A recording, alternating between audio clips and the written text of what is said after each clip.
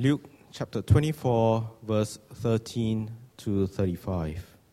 That very day, two of them were going to a village named Emmaus, about 7 miles from Jerusalem. And they were talking with each other about all these things that had happened. While they were talking and discussing together, Jesus himself drew near and went with them. But their eyes were kept from recognizing him. And he said to them, "What is this conversation that you are holding with each other as you walk?" And they stood still, looking sad. Then one of them, named Cleopas, answered him, "Are you the only visitor to Jerusalem who does not know the things that have happened there in these days?" And he said to them, "What things?" And they said to him, "Concerning Jesus of Nazareth, a man who was a prophet, mighty in deed and word before God and all the people, and how our chief priests and rulers delivered him up to be condemned to death and crucified him.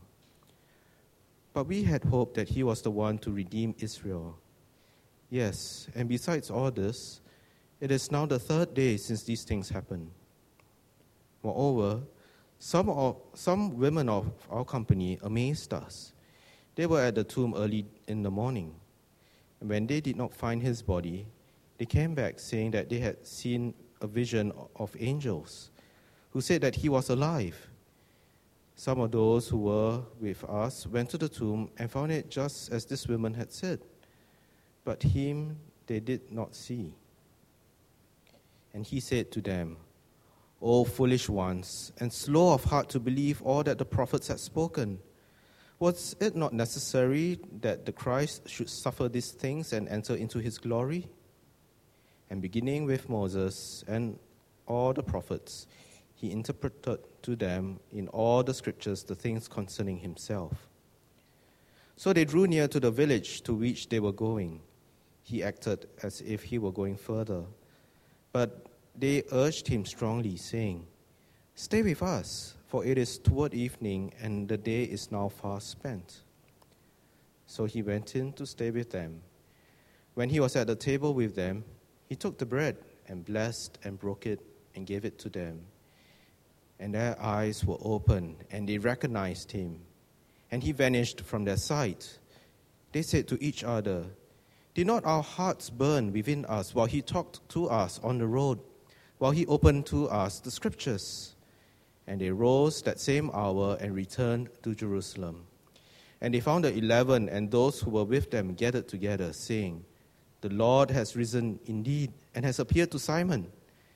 Then they told what had happened on the road and how he was known to them in the breaking of the bread. Father in heaven, thank you so much again that you are a God who speaks and reveal yourself to us through your word. Thank you that as you reveal yourself to us, you show us not only your grace, your mercy, your character, your beauty, your awesomeness.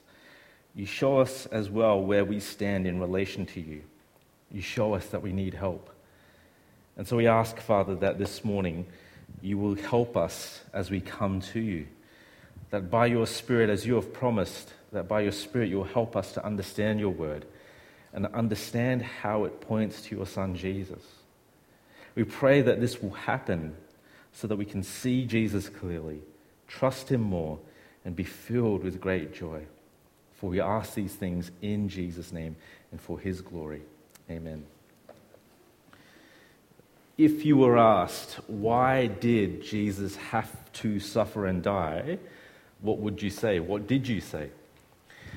Some of you might have begun talking about how we are all created by God to love him, but we have sinned against him and that sin must be punished. And so Jesus comes as a substitute, his life for ours. And that would be right. If you were to dig a bit deeper, though, and really ask the question of why Jesus had to suffer, what is the meaning of his suffering, where would you go to find that answer? Now, if you had a bit of Bible knowledge, you might go to some places in the Old Testament. You might go to Psalm 22, Isaiah 53. You might even go to the sacrificial system in the law of the Old Testament. You might have gone to Genesis 3 and the curses that rained down because of Adam and Eve's rebellion against God. But I bet you didn't go to the genealogy in Genesis 5. And how many of us here in our discussion about why Jesus had to suffer mention the story of David and Goliath? In fact, apart from particular clear prophecies in the Old Testament about the coming Messiah, what benefit is there to the Old Testament? Is it just a bunch of old stories, interesting but unrelated to our lives? And how should we be applying it, especially some of the weird stuff in there? Now, these questions have caused Christians in the past and in the present to argue that we should unhitch our faith from the Old Testament, that it's really not needed or necessary for our faith. One recent writer went so far as to say, in the Old Covenant, people relied on the Bible, but in the New Covenant, they just love people. You don't need the Bible, that is the Old Testament. You just need to get on with loving people. Now, this sounds very tempting, especially if you've started a one-year Bible reading plan and you've already, 1 month in failed it, right? What if I told you that you didn't need to read 2/3 of your Bible? What if I told you that the easy 1/3 is all that you just needed to read? But our passage today reveals why this would be not only impossible, but foolish. And our passage today also reveals how we begin understanding the Old Testament. So as we come to our story, we begin our passage with two strangers walking on a road to a place called Emmaus, Jerusalem to Emmaus. Luke tells us at the beginning of verse 13 that the two of them were walking that very day. That's referring to what's just happened in the previous 12 verses. The Sunday after Jesus was crucified and buried, a group of women visited the tomb and found it empty. They ran back to the disciples, and Peter ran there to find the tomb empty as well. And on that same day that all of that happened, we have these two strangers walking towards Emmaus, a town maybe around a day's walk from Jerusalem. Now, we're not exactly sure who these two were. We're told told by Luke that one of them is named Cleopas, and he might be the same person that John refers to as Clopas. So if that's true, Luke is referring to Jesus' uncle Cleopas, and his wife Mary. So that they might be the two here. Cleopas and his companion are walking and chatting to themselves until a stranger pulls right up next to them. Now, they have no clue who he is. And Luke tells us very interestingly in verse 16 that the eyes of these two were kept from recognizing Jesus. Now, Luke might be stressing that this is actually really Jesus. He isn't some transformed, unrecognizable figure, and he wasn't a figment of their imagination. However, in God's sovereignty for the purposes of this story, he has chosen not to reveal Jesus to them just yet. That will come soon enough. And so this stranger, Jesus, comes up to the pair, and perhaps as a common courtesy, when you meet some strangers on the road and you're walking in the same direction, he asks them, "What are you guys talking about?" And the air must have been thick with grief and confusion. You can see that kind of stress at the end of verse 17. That as Jesus asked his questions, they stood still looking sad. Cleopas turns to the stranger and says, "Are you really the only person in Jerusalem who hasn't heard of what's happened lately?" So Jesus invites him to share in verse 19. "Tell me what happened."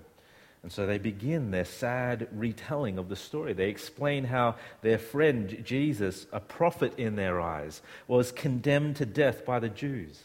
The sadness is that they had high hopes for Jesus, even that he would redeem Israel, that he would be their long-awaited Messiah, their God's Savior King. But with his death, their hopes were dashed. Cleopas continues in verse 22 that something strange has then happened. He's heard reports from the women he knew saying that Jesus' tomb was empty and that they had gone there and not seen the body, and they had seen visions of angels who said that he was alive. And in verse 24, the some who were with us probably refers to Peter and the others who also went to the tomb. They also did not see the body. Now, Cleopas' retelling the story here is quite remarkable. Jesus died and he was seen alive. But notice the tone of the story. Cleopas isn't excited. it's almost as though he's not sure if the empty tomb is good news or not. There's the sadness kind of mixed with confusion and a little bit of mystery. That's Cleopas' version of the events. In early 2017, a new phrase entered into our media usage: alternative facts. The phrase was first uttered by presidential advisor Kellyanne Conway in response to debate about the number of people who attended Donald Trump's inauguration as president. Now, in the weeks and the months that followed, this phrase was laughed at. The alternative facts that she relied on were just not right. She looked at the same event, but she had it from a very different angle. Cleopas had seen an event. His version of events was from this direction, and now Jesus has to set the record straight. So Jesus speaks in verse 25 with a slightly sharp rebuke.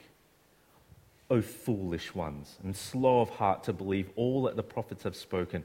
Was it not necessary that the Christ should suffer these things and enter into his glory? Jesus is saying, don't you get it? Don't you understand what I was telling you from the start? Don't you remember how I told you I was going to suffer, be killed, and on the third day rise, just as the prophets in the past had said I would? And so what does he do to convince them? He reads the Bible to them. Verse 27, and beginning with Moses and all the prophets, he interpreted to them in all the scriptures the things concerning himself.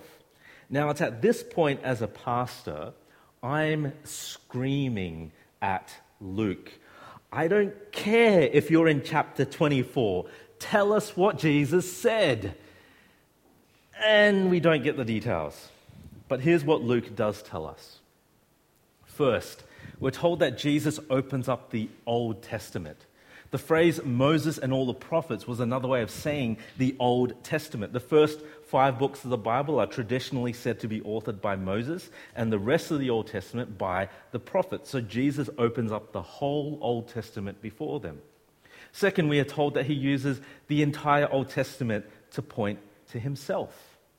Now, we're not exactly sure how he did that. I don't think he went verse by verse, but given the time of the day and the travel, he probably went thematically through the whole Old Testament. The point is that he demonstrated how the Old Testament helps us understand the meaning of his suffering, his death, and his resurrection.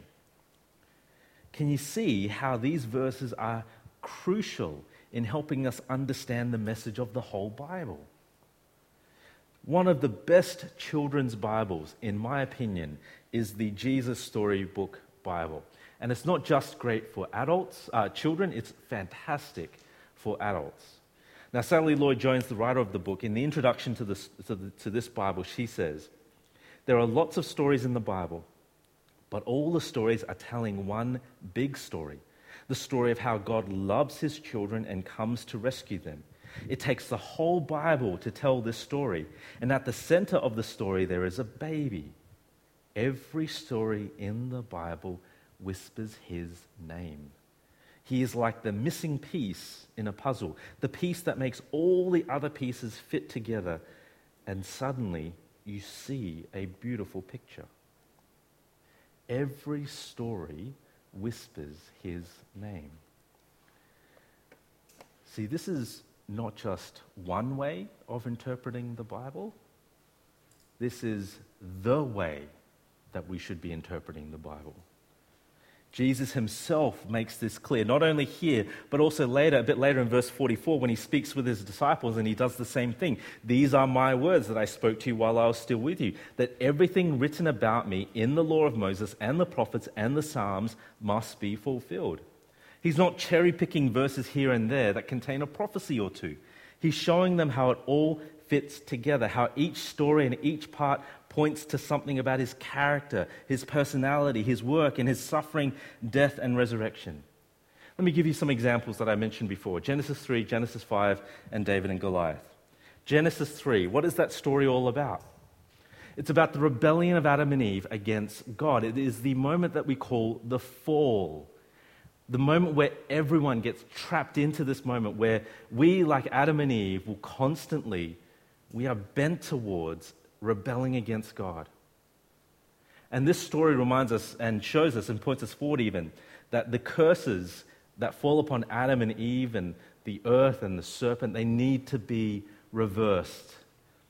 Right? The prophecy about a future seed of Eve who would come and crush the serpent's head, that is what we call the proto-evangelion, the first good news, the first gospel, because it says that at some point in the future, Satan will be crushed. And obviously that refers ultimately to Jesus. But how about Genesis 5? A genealogy. When you're flipping through Genesis in your daily Bible reading, right, you did that on January 5th, right? Chapter 5, January 5, right? And you get to it and you go, wow, this is weird. So-and-so lived this long and fathered this person. So-and-so lived this long and fathered this. It's constant, right? What are you to do with that? But if you've ever read through that and noticed the theme of death that comes up. So-and-so lived this long and fathered this person, and then he died.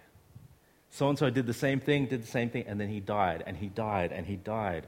The theme of death comes through loud and clear. Why? Because the fall that happened in Genesis 3 has ongoing repercussions. Death now stings everyone. And yet, there is also hope in that passage. Because in the middle of all those names, you actually end up having two lines that come out, two kind of lines in which God kind of chooses to work through one. There's the lineage of Cain, who we meet in chapter 4. He kills his brother, right? 7 generations from Cain, and you meet this guy called Lamech, who is a violent polygamist, right? He kind of represents the violence and the sin of this world. But through Seth, the child of Abel, you have a different line. And 7 generations from Seth, you get to a guy called Enoch, who walked with God. There is hope even in the midst of all this death. How about David and Goliath's story? You know, so often we're told, or we're told that the David and Goliath story is about a man who trusted God to defeat his Goliaths. But what's actually going on in this story? Sometimes we're told, you've got to trust in God, you've got to carry the 5 stones of faith and love and prayer and church attendance and tithing, and then you'll defeat the Goliaths in your life, because did you know it was the stone of tithing that defeated the Goliath? All right? What is this story actually going? What's the story about? Let's have a quick think about this. David, right? Goliath is this big enemy. He's the enemy of God's people. He is too massive, too tall. The army of Israel, they just cannot go against him. They're too afraid. He's an undefeatable enemy. And then along comes David, this little shepherd boy, right? Someone completely unexpected. And he says, who is this man who dares to defy the army of God's people? Right? Who dares to defy God? Let me go up against him. And so he takes his little slingshot, strikes David in the head, and ends up defeating him. What is going on in that story? Step back for a moment and see what's happening in context. David and Goliath is 1 Samuel 17. David gets anointed as king of Israel in chapter 13. Now, did you know that the word anointed in Hebrew is the word Messiah? David is God's Messiah. In Greek, the word Messiah is translated as Christ. David is God's Christ. David, God's Christ, goes up against a seemingly undefeatable enemy on behalf of God's people and defeats him in a way that is also unexpected. What is David and Goliath's story all about? It's all about God's Christ defeating the undefeatable enemy in a most surprising way on behalf of God's people.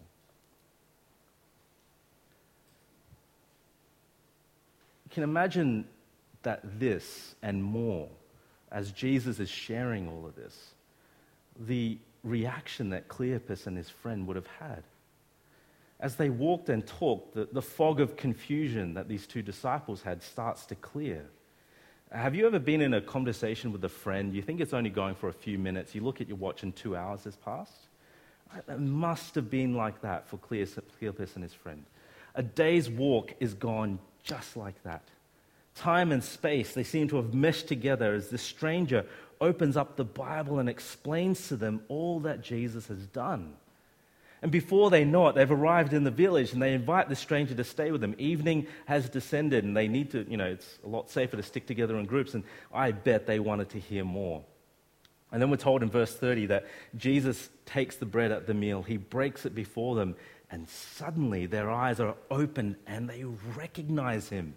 Maybe it was the way he broke the bread. Maybe it was the first time they had a proper chance to see his hands and see the nail scars, the scars where the nails were driven through. Something clicked in that moment. All of a sudden, they see Jesus. And perhaps with a wry smile, he disappears on them. Right? Cleopas and his friends, they started this story in sadness and confusion, but now look at how the story ends in verse 32. They said to each other, "Did not our hearts burn within us while he talked to us on the road, while he opened up to us the scriptures?" And they rose that same hour and returned to Jerusalem. They found the 11 and those who were with them gathered together, saying, "The Lord has risen indeed and has appeared to Simon." And then they told what happened on the road and how he was known to them in the breaking of the bread. Did not our hearts burn within us as he was explaining the scriptures? Wow, as a pastor, I've had wonderful moments as I've taught and as I've preached the Bible, and people have been able to come away and gone, "Wow, that was so clear. I've understood that in a clear way, but this would have been far better. So much more better. Oh, to have been a part of that conversation." As Jesus speaks, their sadness and their gloom is lifted and it's replaced by fire. The passion stoked within them caused them to immediately jump up and head straight back to Jerusalem.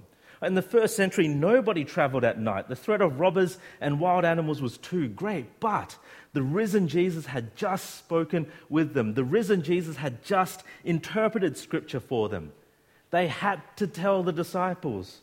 And so back they raced, breathless, no doubt, but the fire Jesus placed within them would not be exhausted even by a short marathon back to Jerusalem. They now understood and they now believed that Jesus' empty tomb was indeed good news. The resurrected Jesus had met with these two disciples. He had opened up God's word with them and shown them the meaning of his suffering and death. His words stoked a fire within them. And when they saw him face to face, nothing in this world mattered more than to tell others about that. Now, Luke has recorded for us a fascinating story, one that points to Jesus in a very special way. And in some ways, a story that also asks us whether or not we have properly understood the meaning of Jesus' suffering and death. And this means that if we want to understand who Jesus is, what his mission was about, and what he accomplished, there is only one place to go. Jesus used the Old Testament, and for us here, we have the whole Bible. You cannot know Jesus any other way. Cleopas and his friend knew the facts of Jesus, but in order to really understand the meaning of it all, they needed to be taken through the whole Bible. And the same goes for us. We cannot understand Jesus without reading the Bible. It's as simple as this. If you want to know Jesus better, know the Bible better. And the same is true in reverse. You cannot know the Bible without Jesus, especially the Old Testament. That big, heavy front 2/3 of our Bibles, that can only be understood in the light of Jesus. The chief priests and the rulers who mocked and crucified Jesus, they knew the Old Testament really well. The disciples who were with Jesus for 3 years, they knew their Bibles pretty well. But the problem was they didn't understand how it all pointed to Jesus, how Jesus really was the Messiah, God's Savior King. Only he wasn't coming as a powerful military ruler, but as a servant. He came to give his life as a ransom for many. Jesus wasn't coming to do something new. He was coming to do something the Bible was already preparing his people to see. But now that Jesus is raised to life, his disciples could see it. They had him explaining it to them. And for us, we have the Holy Spirit to explain it to us. The same Spirit that equips pastors and leaders to teach from his word and to teach in a way that makes Jesus the key. So you cannot understand Jesus without the Bible. And we cannot understand the Bible without Jesus. Or to put it positively, to know Jesus better, we need to know the Bible better. And as we know the Bible better, we will see Jesus in the midst of all of it. Now, this means two things for our church. First, it means that if we are people committed to reading the Bible properly, and I pray that we are, then we as a church need to be committed to teaching the whole Bible in a Jesus-centered way.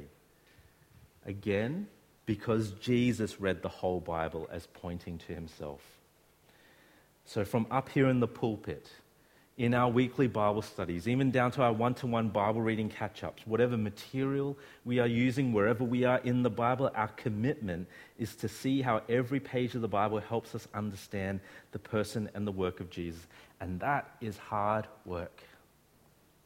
It is hard work, especially if you're so used to just putting yourself into the passage. Be like Noah, be like Abraham, be like David.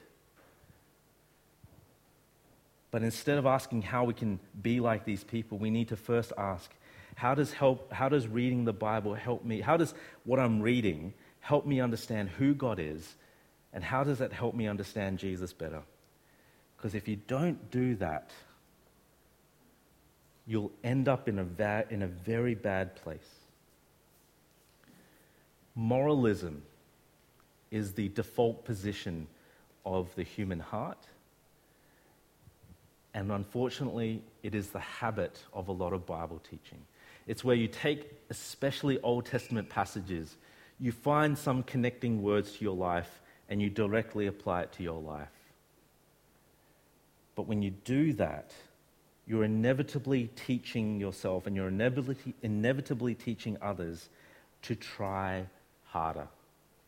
Now, there's time and space to be encouraged to work at your faith harder, but the gospel is not try harder. If we're constantly hearing moralism, direct application of these Old Testament stories to your life in the 21st century, if we're constantly being told to try harder, you'll end up feeling guilty that you can't do it. How many times have you heard those sermons? How many times have you sat through those Bible studies? How many times have you been trained to read your Bible and to look at these stories and to look at these examples and to beat yourself up that you can't do it, that you should be doing it better? Be like David. Trust God more. But you'll find in life that you can't. And you'll end up just feeling guilty. And then even David himself, while he trusts God, isn't perfect. He sins and he fails in spectacular ways. You know, when you get to 2 Samuel 11 and you see that story of David and Bathsheba, that's not just a story warning you against adultery.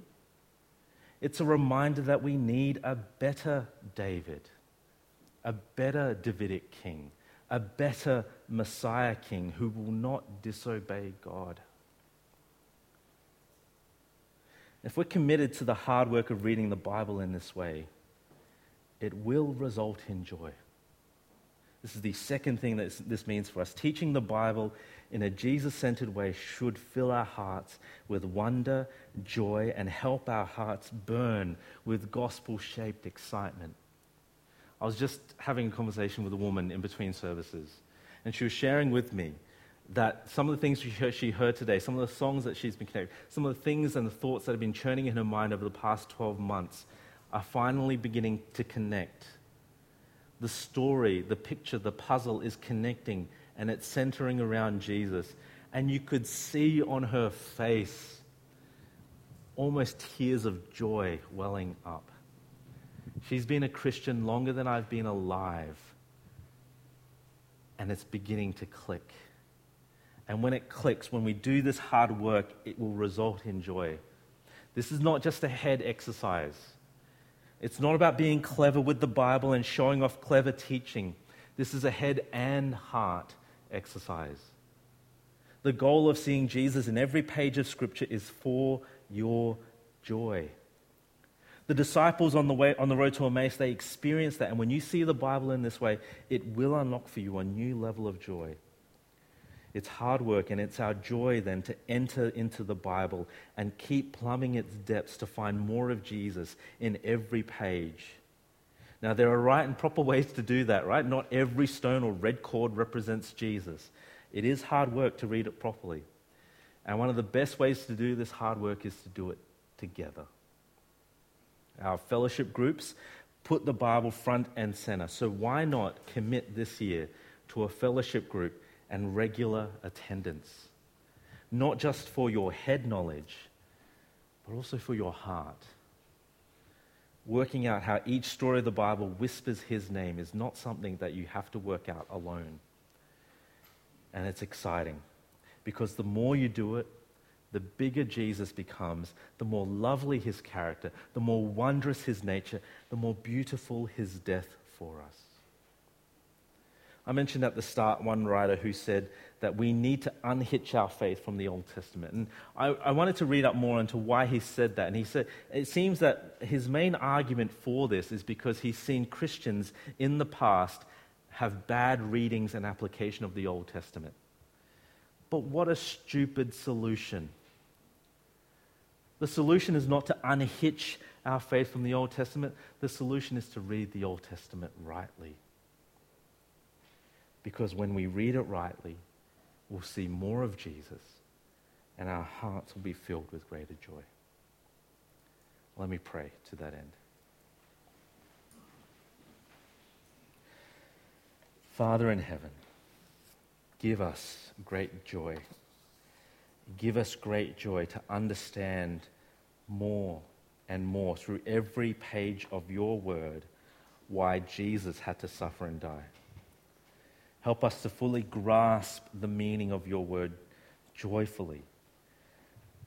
And help us to keep doing this and to joyfully tell others about it as well. For we ask this for the glory of your Son in our lives. Amen.